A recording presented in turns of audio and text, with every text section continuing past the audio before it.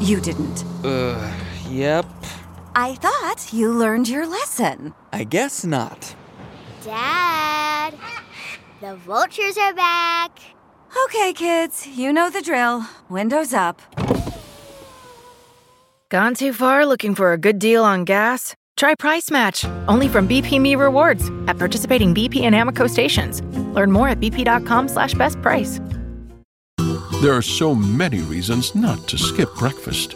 So many savory, mouth-watering, tasty, delicious beyond all belief reasons. Actually, that last one was pretty convincing. Stop by for a McDonald's breakfast. Mix and match a sausage biscuit, sausage McMuffin, sausage burrito, or hash browns, any two for just $2. Price and participation may vary, cannot be combined with combo meal. When you think the term sexual sadist, the first serial killer to come to mind might be Ted Bundy. While perhaps Bundy was the most infamous in recent history, there are more serial killers out there than you may have realized who follow similar patterns of brutal sexual trauma and abuse. Tonight we talk about one such murderer, but unlike Bundy, kept things local to his town and what he did to the bodies even closer. Talk about skeletons in the closet.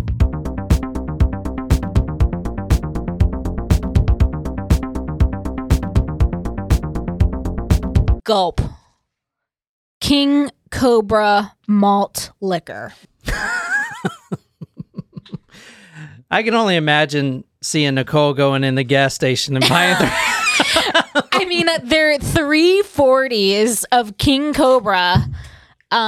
It tastes like beer. Well, last week Nicole and I went into the same gas station and bought 40s, but those are for me to drink for my 40 hands challenge. If you guys haven't seen that video, that means that you're not one of our Patreon subscribers, or you're behind on our Patreon videos if you are a subscriber, and you should go check it out because it was definitely an interesting experience. But guess what? I won.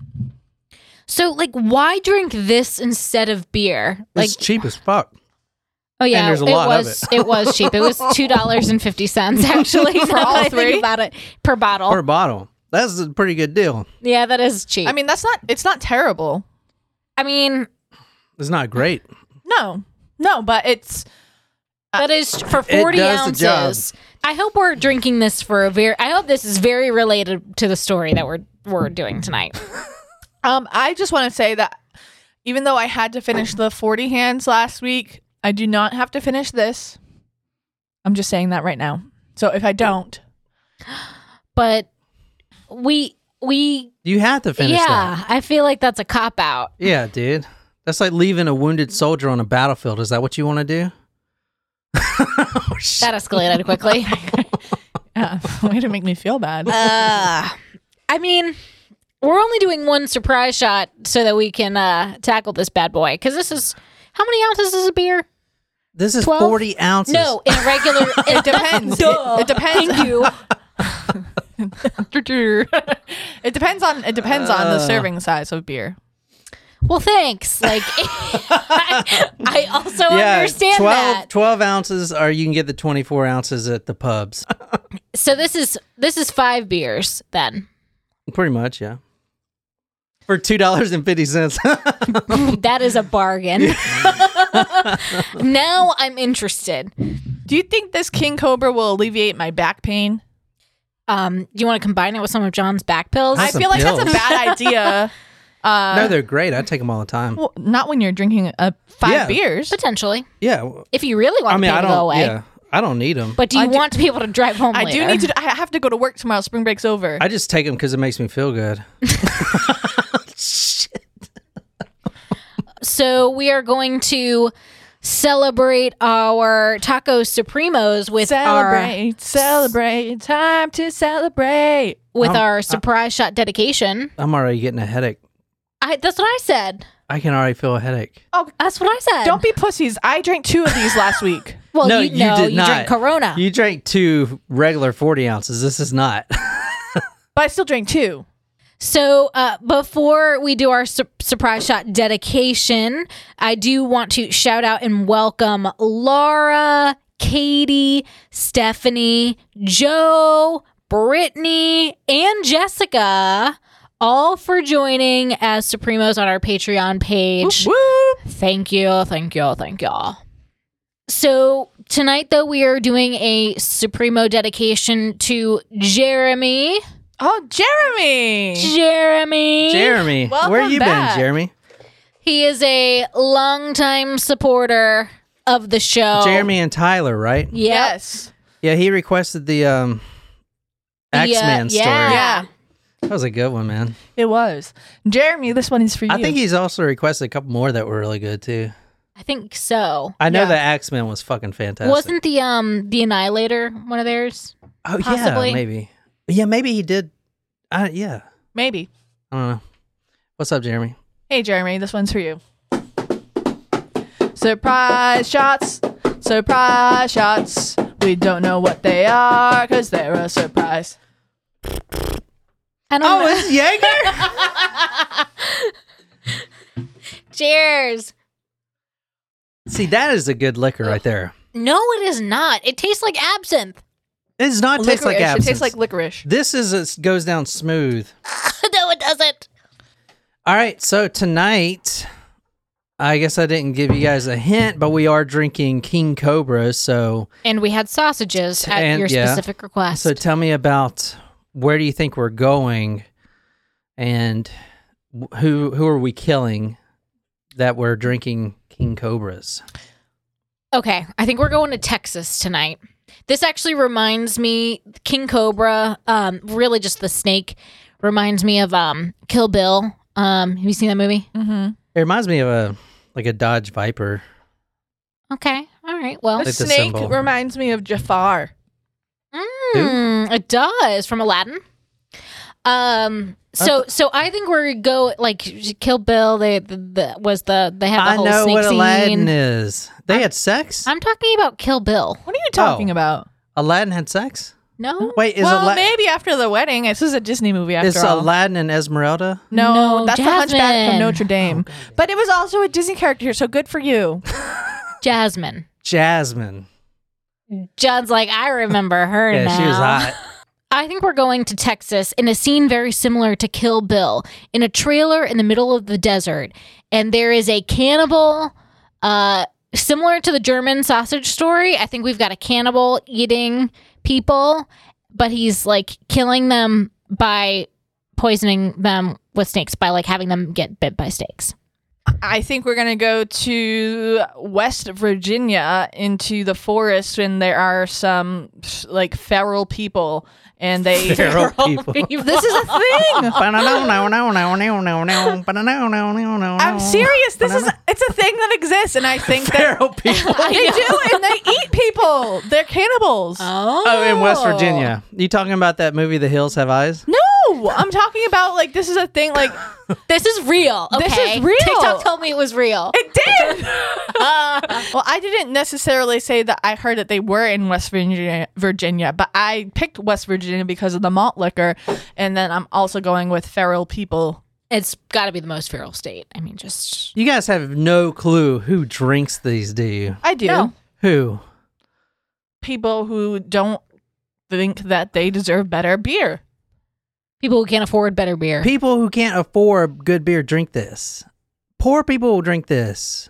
I'm not saying being mean, but Oh my people God, that now I feel bad. homeless people are drinking these. That's why they always carry them around. I didn't know thought they were you drinking guys- this. Yeah, I thought you guys would catch on to that. Well, I guess didn't wouldn't have known how cheap it was until I was rung up at the gas station. I don't even think they sell this shit in Texas.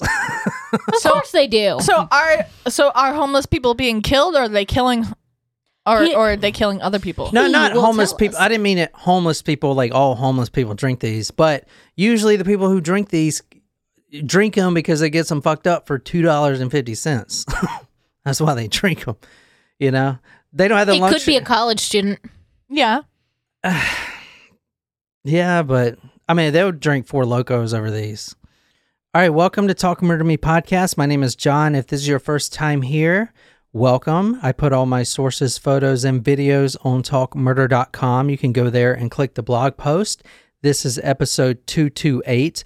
Alternatively, we put the YouTube video of us recording this episode for you guys, and I have a presentation on YouTube. Just type in Talk Murder to Me and subscribe. I put those out on Wednesday, and I want to apologize for last week not putting it out.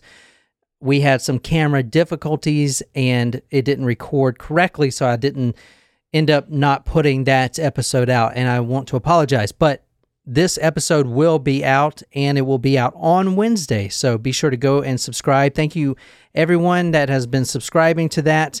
If you've been leaving comments on there, just keep in mind that I don't actually read those comments. I don't even really log into the YouTube, to be honest. I just post the video and let it fly. If you want to talk to me directly, you can leave a comment on any post. Well, this one would be best on talkmurder.com. I do read every comment that comes in, and that is the best way to get in touch with me. You can also request stories there as well. So tonight we are drinking King Cobra malt liquor, and we are actually going to the location for you YouTube guys. You're looking at the Google Earth right now. We are going to 12205 Imperial Avenue. Now, the home is no longer there, so I don't know if Google Earth is going to show us a house, but we will see. This is in Cleveland, Ohio. Mm-hmm. And Drew Carey land. Where? Drew Carey land. Oh, I didn't know he's from there.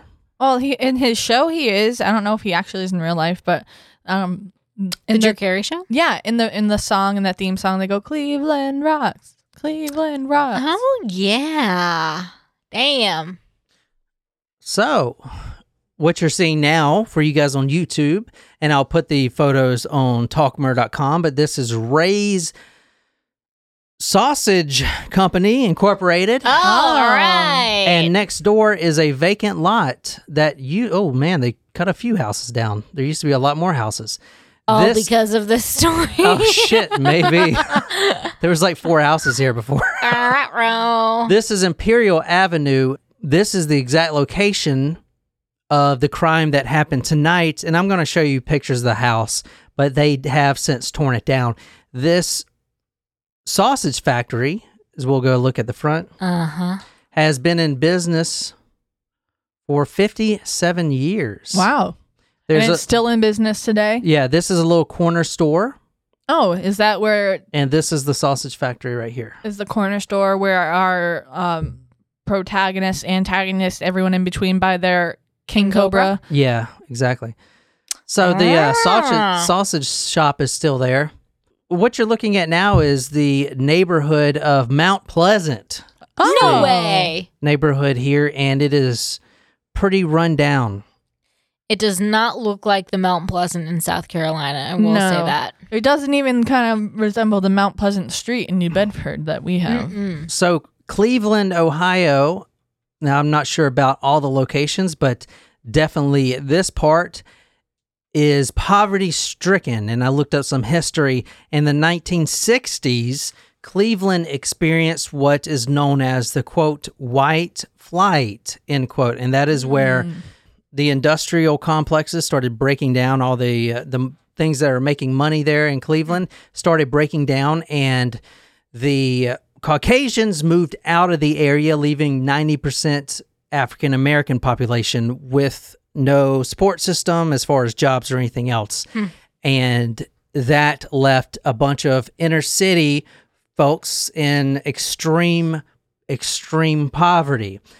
Then you layer on the upcoming years, and about 20 years later, or a little bit less than that, you had the CIA introducing crack cocaine into the neighborhood. And that is a way where you can do a cheap ass drug called crack, and you don't even have to eat when you're on crack. So that solves your hunger problem. Wait, I'm sorry. Did you say the CIA introduced crack? It's a conspiracy. Yeah, so I'm not sure if that's true or not. But I think there's a documentary on Netflix that I want to check out about that. There is. So crack is whack, y'all. But crack allows you to get high as hell and not eat because you don't worry about food. You can go on a binge for 3 days.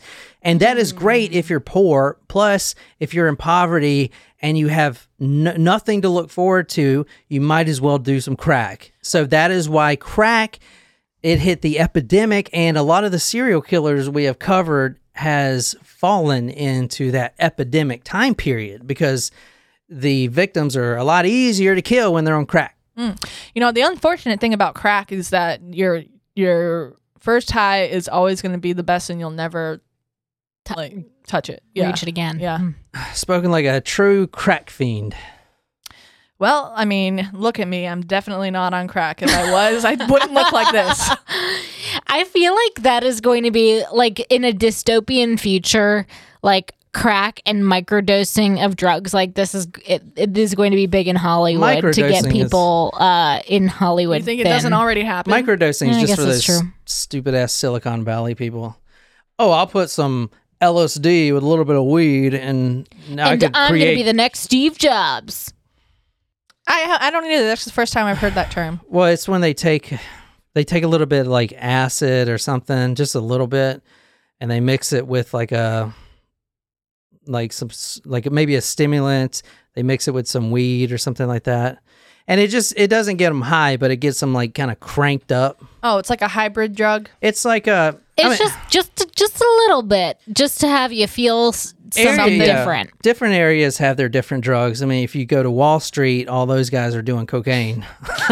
Cocaine was the rich person's drug, which is why they made crack. It's a whatever version of cocaine, and it's cheaper. There was a book that I read actually recently, not very recently. Leanne Moriarty, she wrote Big Little Lies. Mm-hmm. So there was a really great book called 9 Perfect Strangers, and it talked about microdosing. And I do not want to spoil anything else related to it, but anyway, it was very interesting. It was really fun.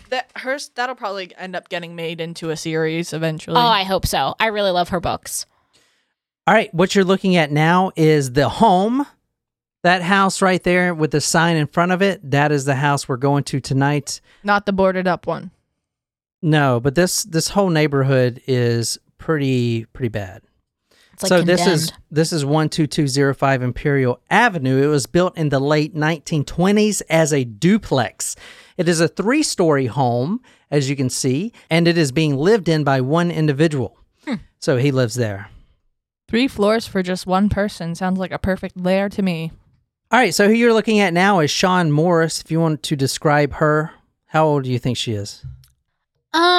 I think she seems older to me. Maybe her late 50s or 60s even. I was going to say 55. Yeah, that's a good guess. Sean Morris, she is 51 years old. It's where we're starting the story tonight. She is a tall African-American woman. She is currently, or as of this story, in October 19th, 2009, the date that we're going. So on that date, she was officially off crack, but she has been struggling with the urge for many years. It has always been there, and I've never done crack or been addicted to anything besides coffee, but from what I've read in this story, especially the victims that we're going to talk about tonight, which are plenty of, would choose crack cocaine, and not choose like they're going to make a choice. They pretty much had to because it has such a hold on them. They would choose crack cocaine over their own children. Some of the women in tonight's victim have 5 to 7 children living at the home. They would go to get some crack, and then they wouldn't be home for 3 days. And the children would be in there starving, wondering where their mom is. That is the crack epidemic, and it is bad. That's reminiscent of that. The heroin documentary they did on the Cape. Yes. That's exactly what I was thinking about. I was like, I was actually going to say crack. I'm glad you said it was heroin, because like the heroin kind of replaced like Oxycontin. If you want to know a fucked up drug, I watched all that Drugs Inc. stuff, that crocodile shit that they do in Russia. What is that? I don't know what it is exactly, but it gets you really high. But that's not the bad thing. It actually, it's a poison for your body, and it actually eats away your skin. So people that are doing crocodile in the interviews, you can see their legs. You can actually see the bone through their legs because their flesh has been.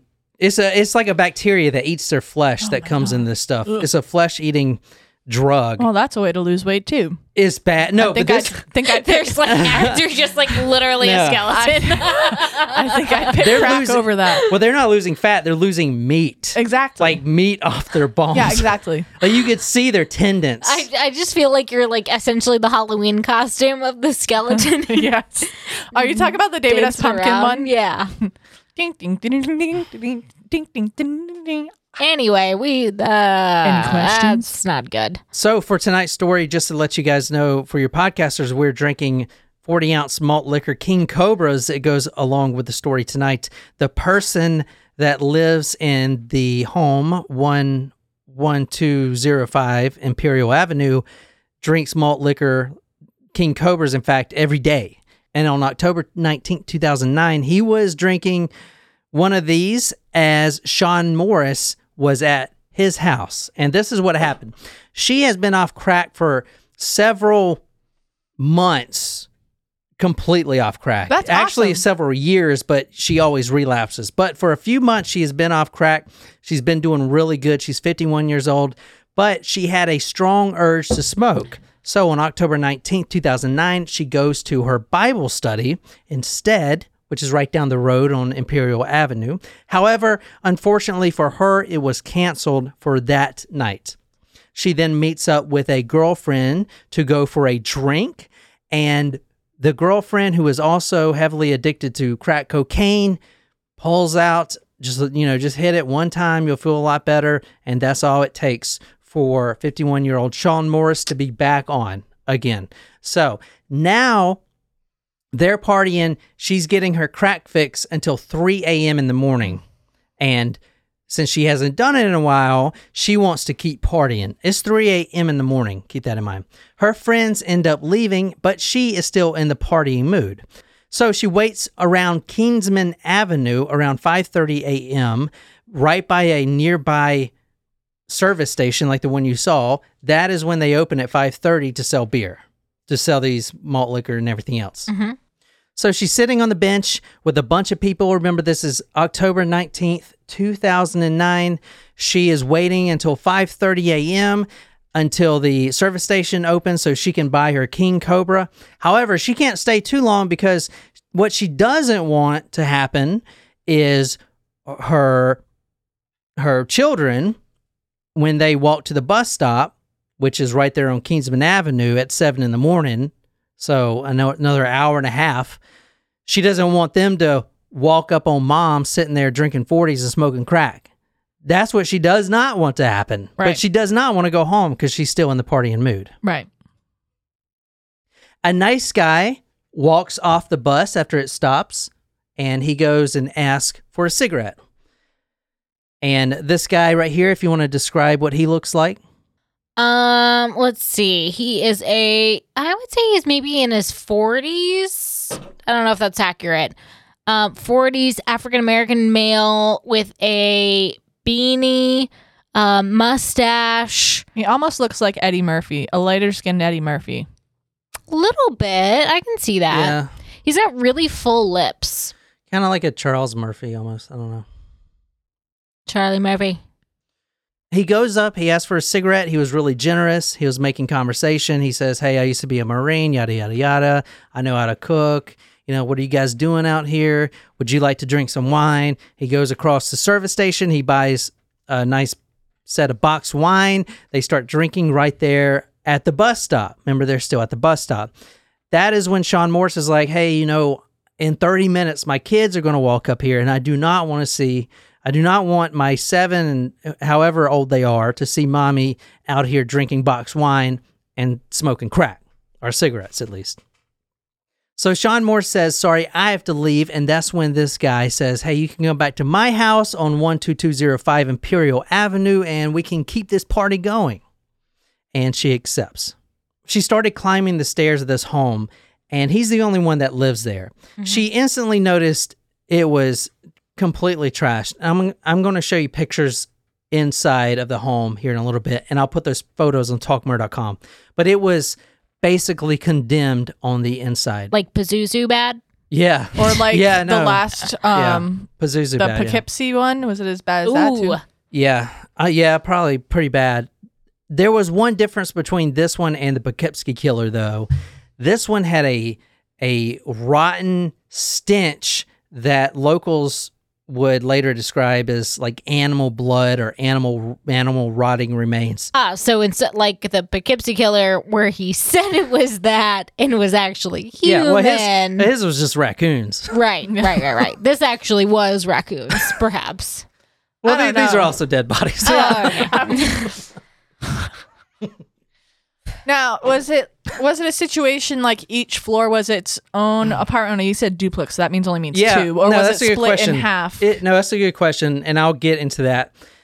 It was, each floor was its own separate area, and at one point, there were multiple people living on each floor. In fact, at this time in the basement, there was a woman renting the basement floor. So if you go... But you don't even see the basement when you're looking at that photo. But down in the basement, she was currently renting that. But that doesn't even count because she's like way under there. Right. But he is the only one that lives there, and he lives on the second floor. So is he the landlord or is he just a tenant? Well, he does. His family owns the home. Okay. So I guess he's a landlord and a tenant, but they don't really care about the home, so he's just staying there, type of thing. Well, because multifamily houses are really popular up north. Like my dad. Like he grew up in a multifamily house, and like his family had the second floor, and then like rented out to other people and things like that. So I mean, all right, you don't see many of them down here. I haven't seen any in South Carolina, actually. Sean Morris, she starts climbing the stairs, and he's behind her. As soon as she steps foot on the second floor, doesn't even get into the bedroom or anything. She just steps on the second floor. Immediately, she feels his arms around her throat. He puts her in a chokehold. Now, this was a nice guy buying them wine and, I'm a Marine and yada, yada, yada. It's a little cold out here, being really nice, really generous, and completely flips his shit. She had no idea it was coming. She goes up there, and this is in the morning.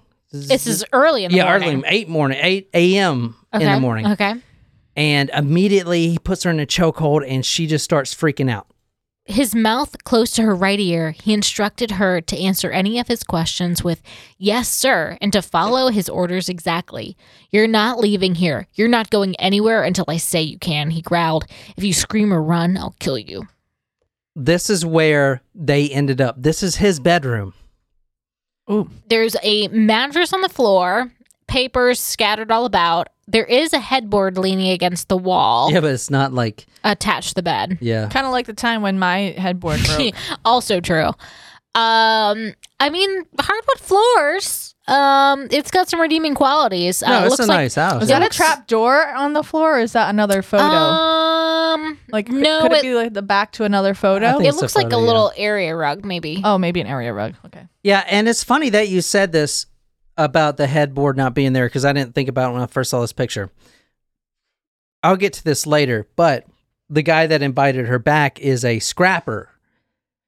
Oh. He used to have a real job, but now he's a scrapper. You know what that is? Yeah, he like gets the stuff like that people want to throw away. It's like Ricky taking those manhole covers. That's what I was That's a thinking. I was like, scrapper. what's that guy's name? The guy in the backyard. So he pushes Sean Morris onto the bed. He tells her to strip naked. no. Now, this is in the morning, early in the morning. She's apprehensive, so he punches her in the face. He then yells at her in her ear. He says, quote, "I hate you bitches. Ooh. Look at you. You got a husband at home and you're out in the streets," end quote. I'm going to go back and show you what the guy looks like again. Mm-hmm. This is Anthony Sowell, and friends call him Tony, obviously, Anthony, but most people, including what I'm going to call him, because everyone around this area calls him Tone, like Tone, Tone. Mm-hmm. Yo, what up, Tone, type of thing. Mm-hmm. So this is the killer tonight, Anthony Sowell. So Tone begins to rape Sean Morris. He then attempts to rape her in the anus, but she starts to scream. He stands up. She is naked on the floor. She is scared as shit. she doesn't know what to do. She doesn't want to move. She's in this state of shock where she can't move. Like her body is just like, oh my God, this guy, like, how can I get out of this situation? But because at this point, she thinks she's going to survive. You know, this is just some maniac who's just going to rape me and I could deal with this. However, that thought of her surviving quickly left when she, number one, hears the music in the living room turned up, which is why you would want to mask a sound. Yeah. Also, she can hear every window on the second floor being shut. So why That's would you shut? creepy. Yeah, you should. He is going around while she is terrorized on the floor, butt naked. She's just been raped and attempted to be raped in the anus, and now he's shutting, slamming every window, turning the music up. What would you think? You think this is it? Like, there's no way he's gonna let me live. I can't go anywhere. Yeah. Now, the photo you're seeing right now is of the house, and the one right next to that is Ray's Sausage Company. Okay. Okay. Oh no. So, what is in between the houses there? An alley. An alley. What is it paved with? Concrete, right? There's no dirt or anything. Right. So, if she was going to survive, she can't go out the front door. She's got to She's jump gotta down jump to concrete. down to the concrete. And she is on the second floor, so that's, I don't know, almost 20 feet, maybe like 15 feet or more. She's going to break something if she does that. But she looks up, now she's butt naked, and she sees that he hasn't closed the bedroom window yet. Her only chance of survival is going out that window. Because if she goes in the hall, he's going to catch her. He's in the other room slamming the windows and everything. The only chance she has, and it's a very slight chance, is go out that window. And she takes it. She starts running towards the window. Fight or flight, man. Yeah. She kicks out the screen. Bow! The screen flies and hits the other house. She then jumps out the window and she's on the window ledge. There's a window ledge up there. Yep. Okay. So actually, she's on the top up there. On the third floor. Third floor. Excuse me, I said second. She's on the third floor. Oh, God. So you see the window ledge up there. That is high. Yeah. Exactly. Go to talkmurder.com to see this photo. It is very high. It's a good 20 feet on the third floor there. So she is balancing on that, looking down at the concrete. Now, she's naked, remember? Right. Deciding if she was going to jump. Because if she jumps, she knows she's going to break everything. But if she stays, she's probably going to die. She got back to the house around 8:30 or 9 a.m., whatever it was, you know. Back to her house. When she was getting raped, it wasn't just a quick 30 minutes. This was hours and hours and hours, which we're going to go into, not with her, but with the other victims. So she went through some tormenting stuff. Bindings, all kinds of stuff. So by the time she's out on the window, it's now 2:30 p.m. Oh, wow. It is now her first chance of survival. That's like a whole work day. After several hours, she starts screaming, and onlookers, other neighbors, look over. So that's good. She looks down and decides, screw it, I'm going to jump. So as soon as she gets her stance to jump and she's about to leap, guess who grabs her? Tone Grabs the back of her hair. Oh, no. And pulls her back in. Grabs her by the hair and her left hand and just starts jerking her back in. Now, she's resisting. She's like, I'm not coming back in that window. If she comes back in that window, she's done. She's dead. She is done. So, luckily, and this is why I said earlier, she wasn't currently addicted to crack. This is her first time doing it in several months, because if she was, she wouldn't be 175 pounds, which she is right now. Right. So the only reason he can't pull her back in is because she's 175 pounds. But if she was on crack, she'd be 125 pounds and he could just throw her back in. So that saved her. Wow. Anyway, he is struggling. They're both struggling. He's pulling her. Get back in here, you fucking bitch. And she's screaming, help, help. All of a sudden, Tone realizes that he can't pull her back in. So instead, he pushes her. Pushes her in the back as hard as he can. I often find out the hard way that all IPAs are not created equal. Some are hot bombs that forget about flavor. Others only taste good if you drink them with a heavy meal. Fortunately, Founders Brewing Company has found a way to enjoy an IPA anytime and at any occasion with their all-day IPA. You can taste the hops, of course, but it's the complex array of malts and grains that make all-day IPA a beer that will grab your attention. Whether you're relaxing after a long day at work or hanging outside with your friends, all-day IPA will become one of your favorites. It's one reason why Founders is in the top 10 of the nation's craft breweries and a staple in my fridge. When you taste all-day IPA, you'll understand how they got there. Look for Founders in your favorite beer store or check out their full line of beer, and now hard seltzers too, at foundersbrewing.com. Founders Brewing Company. Born and brewed in Michigan since 1997. There are so many reasons not to skip breakfast. So many savory, mouth-watering, tasty, delicious beyond all belief reasons. Actually, that last one was pretty convincing. Stop by for a McDonald's breakfast. Mix and match a sausage biscuit, sausage McMuffin, sausage burrito, or hash browns, any two for just $2. Price and participation may vary, cannot be combined with combo meal. And she falls that 20 feet or whatever it is on the concrete. Yikes. Being pushed, having the extra inertia from him pushing, not just dangling and falling, but actually being pushed. So that's a lot more force behind it. Yeah. The only thing that she would have going for her is that she was inebriated. She had been partying all night. So like maybe her body wasn't as rigid or as in much stress as if you were sober and that was happening and you weren't like you're embracing the impact as much. But she falls nearly 20 feet. Her head immediately hits the concrete. Well, never mind. She goes unconscious. Her skull instantly fractures. 8 of her ribs snap and break. However, she's alive. Oh, see? Even after this, she falls right on the concrete. She's alive. Onlookers start piling up. Now, in this photo you're seeing here, it's not the same as the other side. The other side has a chain link fence protecting people from jumping in the Ray's sausage factory and stealing all their shit. Tell me she didn't land on top of the fence. No, she didn't land on the fence, but now she's stuck in the alleyway. She can't get across a fence. Number one, she can't fucking move. Right. And she's in and out of consciousness. Yeah.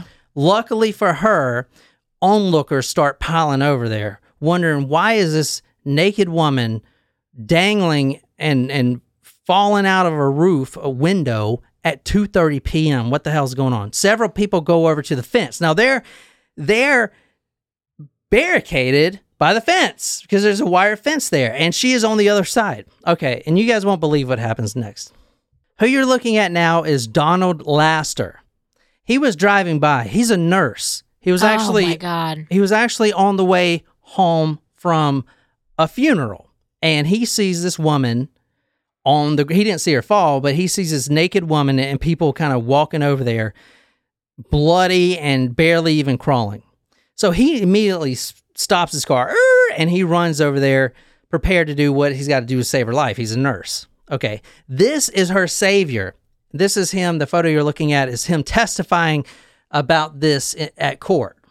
So you see it's the same photo there. He jumps out of his car and runs over to her. Now, this is when things get really crazy. Tone, Anthony Sowell, is also there. Oh. He also jumped out to follow her. He is also butt naked. Okay. Now, there's... And injured? Like he's... No, he's just like a spider, I guess. He just freaking... I mean, he climbed down or whatever. Or maybe he went out the second floor, first floor window, or whatever. I don't know how he got it. Maybe he went out the back. I don't know how he got out. I guess he did go out the back. That makes sense.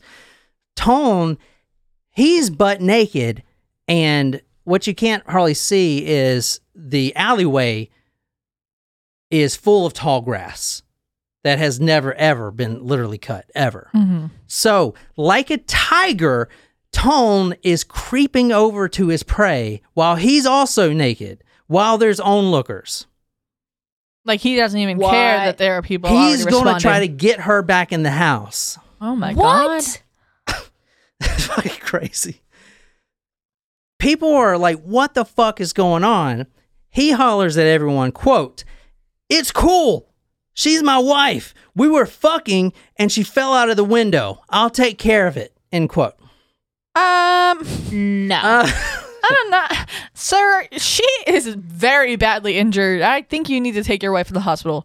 He turns his butt to all the onlookers and he picks up her head and he starts dragging her back towards the house. And one of her injuries out of many was her skin, her flesh, was completely ripped off her thighs. Because she's naked, being dragged on this concrete that is all broken up and everything else in front of all these people. He is back to everyone, dragging her back to the house. Like a tiger in one of those Discovery shows that had just killed that rhinoceros or whatever. And now they're dragging the prey back to the cave. I mean, it's the same thing. Wow. This guy, Donald Laster, the nurse, the savior of the situation, yells over the fence something to the effect of, leave her the fuck alone or I'm going to beat the shit out of you. Something like that. Mm-hmm. And Tone... Good for you, dude. Yeah. Tone, he's not as big as this guy. He complies. He does leave her alone. Well, that's good. Yeah, because he knew he was about to get his ass beat. So he decides to go back in the house, but he's got the woman, Sean Morris, dragging her. So she's kind of propped up, elevated a couple feet above the ground. He just drops her. Boom. Right there. She's already unconscious. Drops her right again on the concrete. Boom. Just like a slab of concrete. Boom. Hits. And then he goes back inside. I can't believe... Did she survive this? Yeah, she survived. Holy shit. Yeah, she survived. She is a lucky, lucky lady. Mm-hmm. Now, she is not the only survivor in this story. I could not find a photo of her because I don't think she wants that to be public.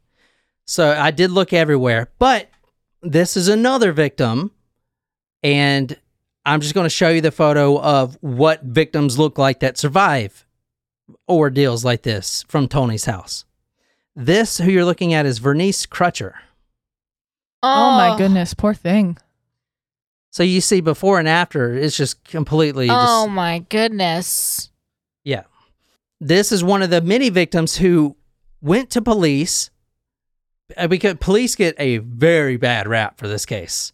Okay, not only were there numerous bodies decomposing in the house, and they were told about plenty of times, but there were a lot of women claiming to be raped by this guy. So she was one of numerous people who went to the police telling them she was raped. Not just raped, but assaulted. I mean, she's beaten. That's so discouraging to hear that the women are going to the authorities and reporting this and that nothing happens. Yeah. Well, here's the thing. And if you listen to the victims and stuff like this, all the women in the story have been on crack and have some sort of arrest. So it's usually like... They're less believable. Let's say a missing person. A lot of missing people, obviously. There's a lot of people in the house. Let's say one of them goes missing and the family reports her. The police are going to be like, just wait a couple days. The drug will wear off and then she'll come back, yada, yada, yada. But they never do because he's got him in the house. But, that sort of thing. You know what? This reminds me of The Wire. There's that's in... Baltimore. But it's the same premise, like around there. It's just the slums, and the cops, they're living it day to day. I mean, because I'm not trying to blame the cops. I mean, they're living it day to day, too. There's just a lot of shit going on. Yeah. Anyways, Morris suffers from a brain aneurysm, a broken wrist, fingers, and her 8 broken ribs. She has skin torn from her leg from being dragged. She underwent brain surgery where she was unconscious for 3 days straight. But that's not the crazy thing about this story. What's really creepy and disgusting about this story is this. On October 23rd, so a few days after, she's still in the hospital. She wakes up because the hospital phone rings. It's Tone. He says, if you tell anybody, I'm going to kill you, type of shit. Could they not piece this together, though, that this is because of him? What? Don't tell anybody, but you fell out of my window. Well, hold on a second. But also, why did they give... Well, I mean, I guess... How was he not even in custody? That's not the creepy thing. Just hold on a second. The creepy thing about this is then Sean Morris tells the nurse, I need to call my husband. He's probably been worried about me. He has no idea where I'm at. He probably thinks I'm on another binger. I need to call him and tell him where I am, the hospital. The nurse says, okay, but oh dear, but your husband knows. He rode with you in the ambulance. Oh, no. Yeah. What a creep. That guy rode with her in the fucking ambulance. Tell me that's not fucked up. Why do you think he was riding in there? I mean, if there wasn't paramedics in the back, hoping he could kill her. Exactly. So anyway, what do you guys think about this? That's messed up. That's disturbing. I cannot believe that this woman survived. I mean, just the fall alone. Oh, it's yeah. a miracle. I honestly think that, like I said, I think the only reason that she survived is because she was on the drugs and alcohol. Could be. All right, let's move on. All right, tonight we are reading from The House of Horrors by Robert Sperner.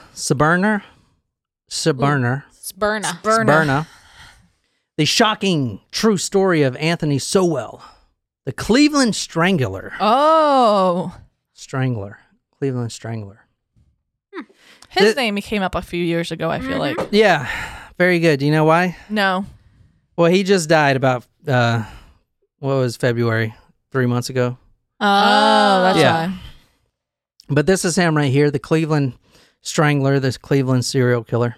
With this guy, with this story, I want you to think, I'm not going to point it out exactly, but I want you to think of all the ways that his MO is similar to Ted Bundy's. Okay.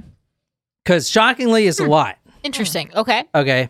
And if you remember the Ted Bundy story, he was a sexual sadist, obviously, and obviously this guy is too. So who you're looking at now is Anthony Sowell.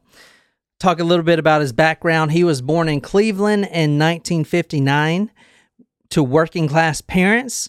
His mother, Claudia, was a dry cleaner presser. His father was a construction worker and an alcoholic. In fact, his father leaves him and the whole family when he was just a toddler. All right, this is 1878 Page Avenue. This is the home he grew up in. It's a nice house. It's a big house, yeah. Like Victorian style. Yeah, this is the home he grew up in once the family finally settled. So he was 7 or 8 when they finally settled in here. Before this, he was moving from city to city, from school to school. So he never developed those childhood friendships that you need, I feel, to thrive. You know what I'm saying? He never got to develop that. His father was not home. There was no father figures in the house whatsoever. His mother was also extremely abusive. Claudia was her name, would whip all the children with cords or whatever she could find. Anything. Phone cables, towels, cords, switches, beer bottles, whatever. The neighbors and his teachers all said the same thing about Tone. He was a kind and respectable kid. He was a good kid. He came from a very shitty situation, him and all his siblings. But at the end of the day, this dude would do anything for you. He would give the shirt off his back. He was just the sweetest kid, and he did good in school. When he got to school, he was there to learn. And one thing I'm going to tell you about here in a second, because he did join the Marines. I don't know if you remember that. Mm-hmm. Oh, I didn't know if that was true. Yeah, that's true. Okay. He but he needs structure. Okay. Interesting. Okay. Which is crazy, because go back to the house that this happened in. Completely fucking wrecked. Okay, but before this, even when he was in, his own room in the house whatsoever, everything would be squared away, put completely in place. Everything is perfectly spaced apart. He loves the structure. He did well in those environments where he had a set of rules to follow. That is who this guy is before the crack, obviously. Crack is whack. One of his sisters, and there's a lot of siblings, Leona, says the following. Even at age 10, I had developed breasts, so the boys in the house would gather around and stare at me while I was standing there butt naked. Then Claudia would tie my arms to a stair railing and grab whatever was handy, a cord, belt, stick, or switch, and started hitting me. So her siblings would stare at her? It's almost like the Sylvia Likens story. You remember when they made him watch? Oh, the hot dogs. Oh, God. So they would make every sibling, if someone's getting punished, and it's not punished like you did something wrong or whatever, it's I'm in the mood to hit one of the kids. Who's it going to be? Because a lot of times the mother, Claudia, would wake him up middle of the night. She hasn't been in there all day. There's nothing to spank these kids for. She'd wake him up, tie them all to the railing. The ones that aren't tied up, she would make stand there and watch. She'd strip them naked, and just beat them. It's not a very good situation they had. Mm-mm. So Tone would sit there and he would be forced to watch. Now, stories conflict about who was the worst, either the mother or the grandmother, but they were both horrible. Ugh. The grandmother's name, who was also living at the house, her name was Irene Justice. So kind of a crazy name. Anyway, Leona, the same one that said the quote earlier, recalls, quote, "Here was the elderly, overweight lady who could barely walk, but she would still hit us in the head with her cane," end quote. God You know, damn. it's bad enough when, it's traumatic experience to be beaten, but to have to watch your siblings get beaten is also traumatic. And for Yeah. a grandparent to take part. Like, True. It's almost like the grandparent especially should be even more loving and unconditional than a parent. Yeah. Because like they get to only be there for the good stuff. Yeah. You Yeah. know. You know what's funny about this story that I noticed when I was reading it? The crack epidemic especially propelled this forward, but before the crack epidemic and all the bad stuff it brought, kids were actually being raised by their parents. But now they're being raised by their grandparents. Mm. And a lot of it's to do with the crack epidemic. That's interesting. And now I'm not talking about down in South where I'm from or wherever, maybe the nice places in Boston, but I'm talking about in the inner cities of Cleveland, Where crack is an freaking epidemic. Yeah. Ohio. In fact, when I was doing the story, I have a picture in here of a crack pipe. There, and the picture I pulled it from, beside it, which I didn't put that in there, it's somewhere in Los Angeles, one of the inner cities. There's actually a crack vending machine that was spotted in one of the lower communities. It was like a regular bubble vending machine that someone had converted into crack. So you put like $2 worth of quarters in there and it spits out a little bit of crack. They tore it down, obviously, but isn't that nuts? Yeah. Holy shit. I mean, and also, Yeah, I'll show you a picture of it. It's fucking nuts, dude. I mean, there are definitely, not to say that this doesn't happen down here, because there are definitely students that I've worked with who are being raised by their grandparents because their parents can't take care of them. So, I mean, regardless of the situation, it's sad. The beatings were so bad that all the children in the house, they created a game. Who could get beat the worst without crying? Whoever doesn't cry first wins. That's fucked. That is on a couple of different levels. Number one, because like they're making a game out of their punishment, but number two, that means that they have to like do something defiant at some level. No, they were not. Here's the thing about the mother and grandmother. They were not breaking the rules. They just wanted to be beaten. Not the kids, but like, please, sir, can I have another type of thing? No. These kids would get woken up in the middle of the night, drugged down there, have done nothing wrong. It's not like, oh my God, you didn't clean the kitchen, you're getting a whooping. This was, I had a fucking shitty day and I need to beat someone.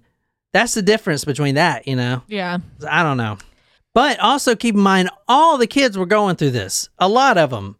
And he's the only one that turned out to be a serial killer. But every child that was in that house, every child being raised by Claudia and Irene Justice, every one of them was either put in a mental institution to be rehabilitated and or heavily addicted to crack or addicted to alcohol. Wow.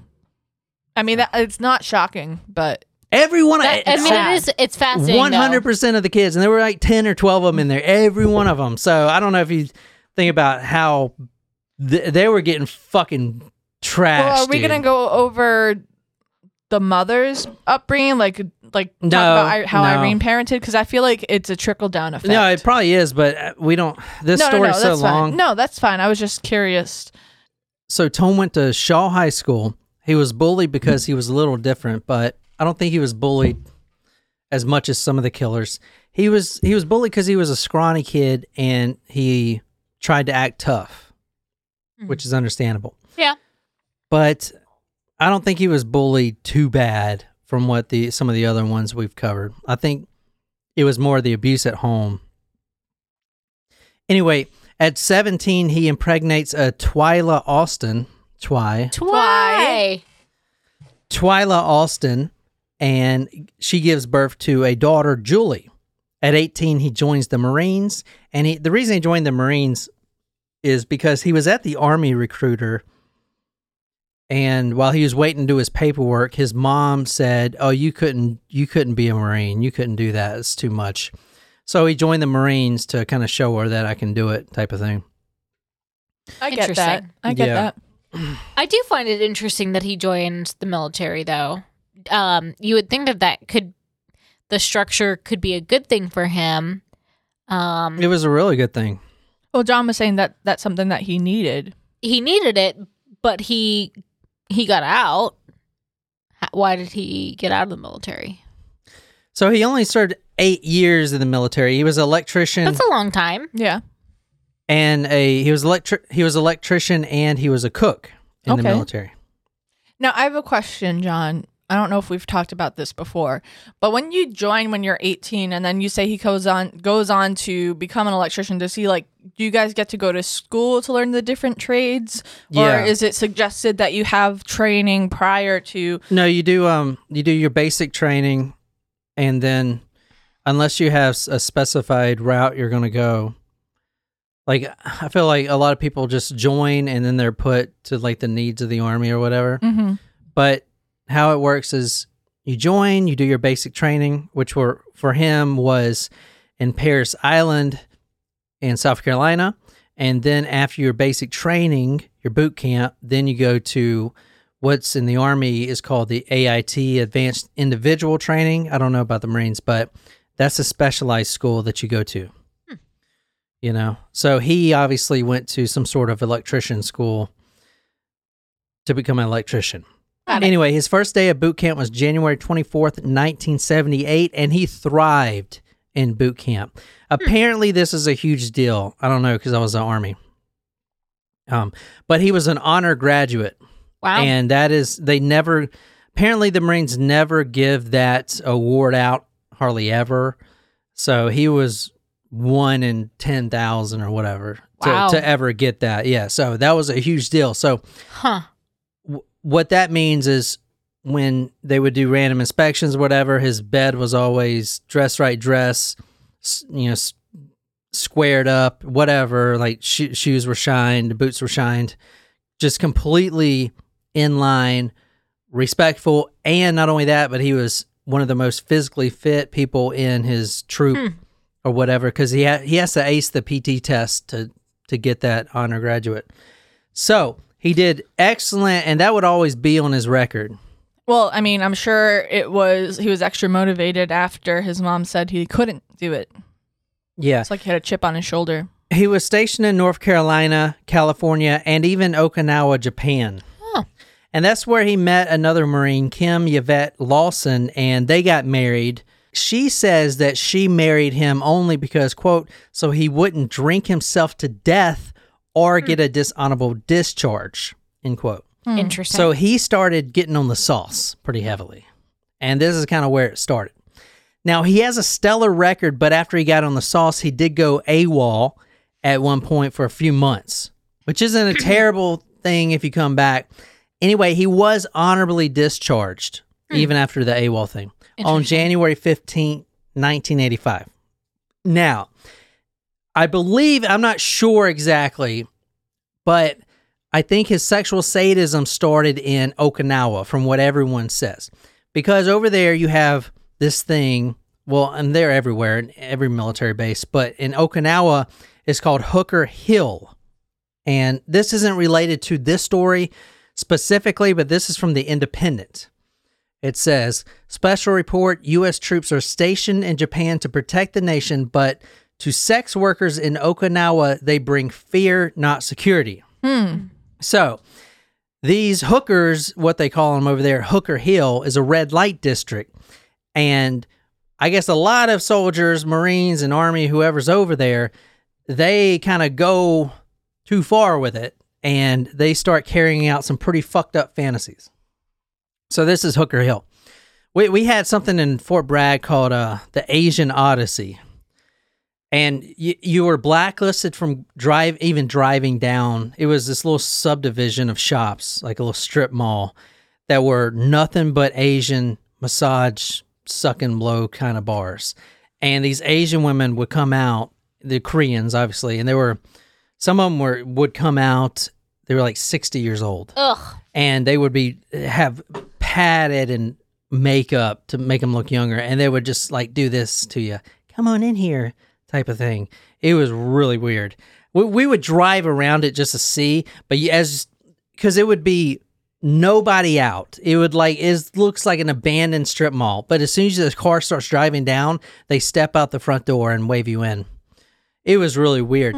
Anyway, if you got caught going there, you get kicked out because they have like the black syphilis and shit, which makes your tongue black. Ugh. It's like crazy. Go ahead and read this, Naquiz, if that is your real name. It's not. It is now. He sent in the papers last week. Okay. That was with my last name change. Naquiz Paris. He had his way with these foreign women for the whole time he was in Okinawa. He tied the girls to the chair, put ropes around their neck. He liked to talk about how he choked and strangled them. And then he went back to the base as if everything was normal. All right, guys, we're going to end it here. Next week, we're going to step inside Tone's house to find out exactly where that smell was coming from.